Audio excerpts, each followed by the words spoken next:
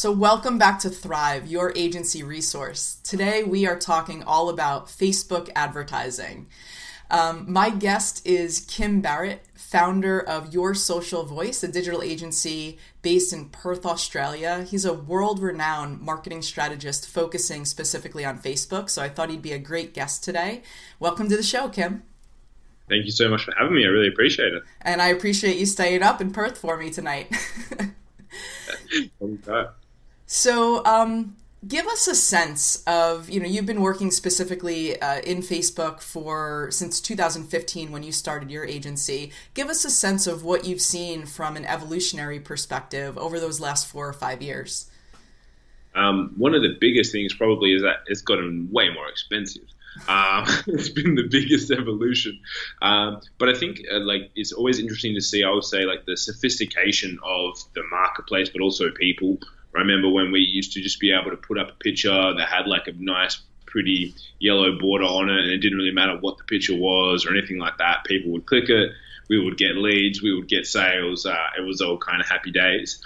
But I think now that I would say consumers are probably more educated and they've been seeing ads for so long in that marketplace and scope.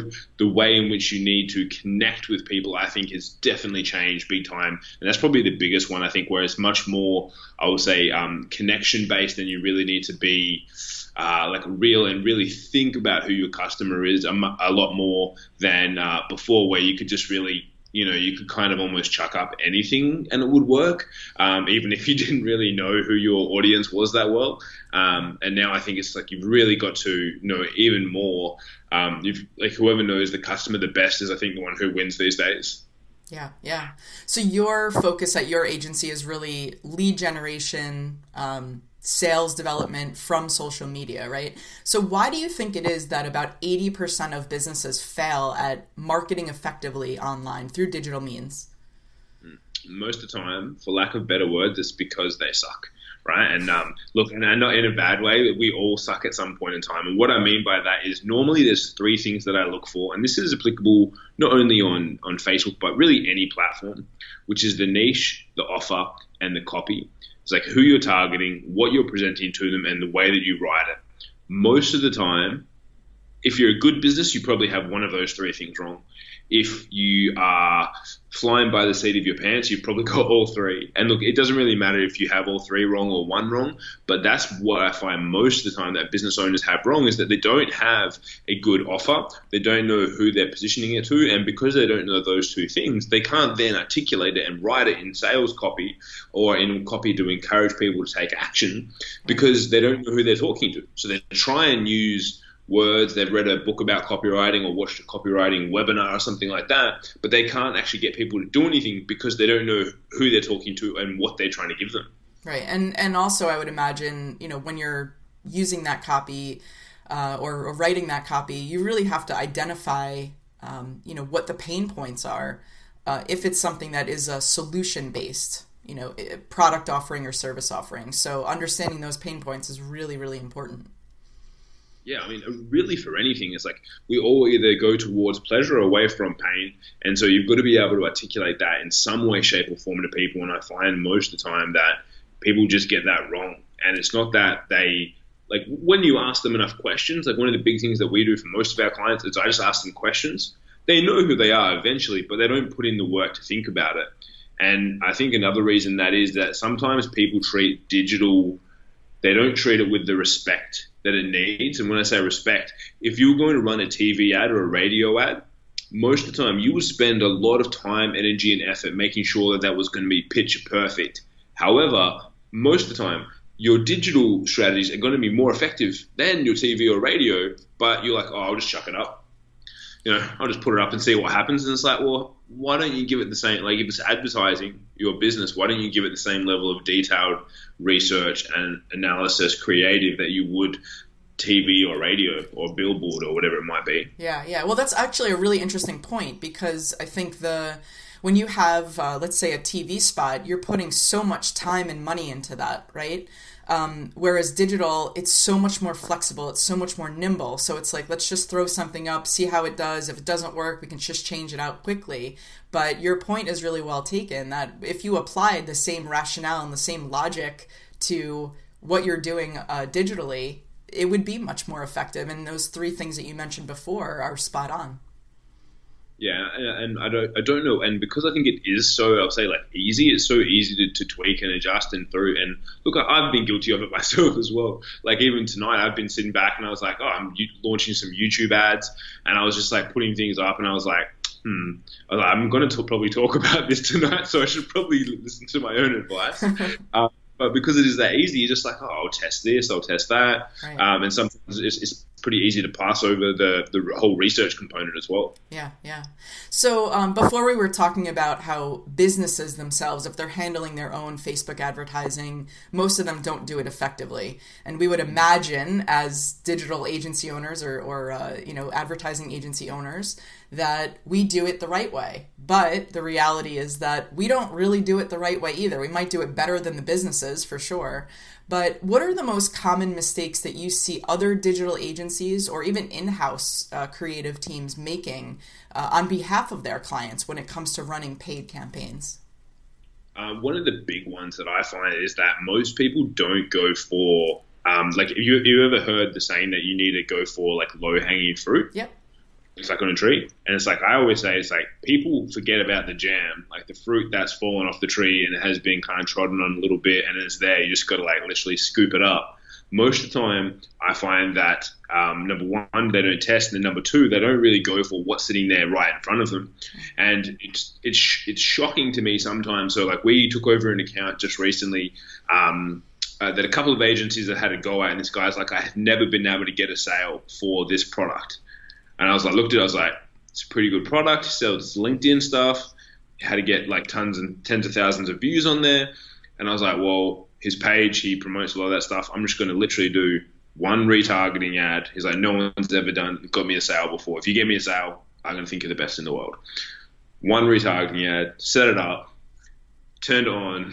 Next day there was a sale. I'm like, did anyone do retargeting? Do they all try and create these sophisticated funnels and long form sales copy and all this sort of stuff? And I was like, I just literally an easy retargeting ad and that picked something up, because I think a lot of the time we get like the curse of knowledge where it's like we know so much as digital agencies, as marketers and things like that. And like, oh, I've got to do something that's so sophisticated to show my client as well that they're also like they're getting the value that they pay for. Because obviously, a lot of times a lot of agencies, we all charge reasonable investments and we feel like we've got to go to that next level. But I think that sometimes the simplicity of what you can do with social media, whether it be retargeting, Facebook, we do a lot of testing with lead ads before we then build funnels. And I think because it's so simple, people go, well, I don't want my client to think I'm doing something so simple that they could do it themselves. I want to go a little bit more sophisticated, right? But at the end of the day, it's whatever gets them results. It's like you could set up a lead ad, but if the client wants those leads and they make sales from those leads, they don't mind. Like they care about what's going to get them the result, not necessarily how complex the system is. Right. So I think that is a big mistake that a lot of people make, is going, well, sometimes simple is actually going to be better because it's what you need to get a fast result for the client so that they're happy. Then you can layer in other things as well. Yeah. And I just want to build on that for a second, because I think, we as agency leaders or even the people who work in our agencies, what we think is simplistic is not necessarily what the client thinks is simplistic. I mean, you just mentioned retargeting. Well, ask a client to go ahead and try to set that up. You know what I mean? Even if they're familiar with the concept of retargeting, they're not going to be able to execute that, and they may not have thought of it. So again, it's all about value, not necessarily just thinking, oh, well, that's too simple. Let me not start with that. So I really love that. That's a great answer. Yeah, and I just say it all the time. I think we can, as you say, like we can all do that and just go, cool, like what are the wins that are there for the client to be had, and then use that as your building ground for everything else. Yeah. So You are obviously a world-renowned marketing strategist. I'm curious to know, what are the steps that you take in your own process to determine the right marketing strategy for a brand or a service-based company? Generally speaking, most of the time when I'm looking at like the strategy that's going to work, I kind of look across three areas, and some kind of fall in and out of marketing depending on who you speak to. So the kind of the key areas that I look at are, and I call it like a marketing thermometer, like on how healthy, how healthy it is, health check, if you will. So we've got the lead generation side, we've got the sales and conversion side, and then the follow-up side. If you imagine like a beautiful Venn diagram with that crossover in the middle, they're kind of what I look at first of all to see what is going to be, what a client actually needs first of all, and then what's going to be the best strategies and tactics to really do that. Because I always think, it's sometimes it's funny. Someone asked me once, they're like, how would you define, like, what is a marketing strategy? And I was like, that's the thing, it's provocative. No one knows. It just gets the people going. A little bit of a Ron Burgundy quote there, but it's like, it's funny because if you ask someone to define it, it's like, a marketing strategy, it's actually pretty hard, even if you're a marketing person, to define it. And the way that I always explain to people is like, one of my, a mentor of mine actually told me, he's like, strategy is anything that you do that's above the shoulders. Tactics is anything that you do that's below the shoulders, right? So it's like, for example, setting up a Facebook ad is tactical. Even just using Facebook as a whole is tactical. Thinking about what you're going to do before you even go in there is strategy. That's strategic. That's what you need to be thinking about. So I think the biggest thing is that assessment and research part is really what forms then what you'll actually go and do. But a lot of people, again, it's like, cool, we're just going to run Facebook ads. But it's like, well, what if the constraint in their business from start to finish, when we're looking at it from marketing and sales, is actually not leads? What if they're getting enough leads, but they're not converting them, or maybe the quality is not right, or that they're not following up with them? Like, we've had clients before where they're like, oh, we need 200 leads a week. And I'm like, but no, you don't, because you're only converting 10 of those. What about the other 190? Like, yes, you can just get more leads, but that's not actually the solution to the problem right now. The solution is how do you get the most out of those 200. And what's preventing you? What's the roadblock that, is pushing you in the direction that you're not converting those other 190? Let's look at that. Exactly. And then you suddenly find out that there's all these holes in their CRM, or that they're just targeting like the entire world and they can only service the US or Australia or whatever it might be. And then it's like, oh, well, all these holes, that's actually what's holding you back. Sometimes it's just a few small tweaks, but you need to be able to look at the whole, I say, like the ecosystem from kind of, and this is like just the first part, but from like the front facing and the forward client facing, to like where you first touch a customer or first interact with them, to where the sale happens, which again is only one part of a business, but you need to be able to kind of identify. And that's why I think sometimes it frustrates me a little bit these days with everyone, or not everyone, but a lot of people being able to pull like a Facebook marketing certificate out of a box of cereal and say they own a digital agency, whether it be website, Facebook, funnels, whatever, but they don't actually understand the flow of a business. And a lot of the time it's like, well, they're like, oh, you need funnels, or you need this. It's like, well, maybe you don't. You need to be able to assess that process, I think, to start off with. Yeah, no, that's great. So as we start to wrap up, I know that you speak all over the world and you train a lot of different business owners and other people who are interested in Facebook advertising. What's the best piece of advice that you'd give to leaders of other agencies who are struggling to achieve that consistent ROI on Facebook in particular? Look, I would say that the first one, and it sounds silly, but is to only go for one niche. And look, this is something, again, that I will say that I didn't do at the beginning, but that's what made my journey probably way harder than it needed to be, because I was figuring out campaigns across, most of the time, at least 10 different industries, which is really, and don't get me wrong, it's forced me to become a very fast, critical, and strategic thinker. However, if I could go back, I would not do that, because it was so stressful from a monetary standpoint, from a standpoint, and everything like that. Because if you can nail one niche and you just do that, as entrepreneurs and business people, we all go, oh, but I want something new. I want something fresh. I want to try and test this new thing out. But not for clients. Like, they want predictable results every single time. So if you can find a client that you can literally copy and paste, or a niche of clients where you can just copy and paste campaigns. You've got it going. It's effective. It's predictable, and then you can slowly scale.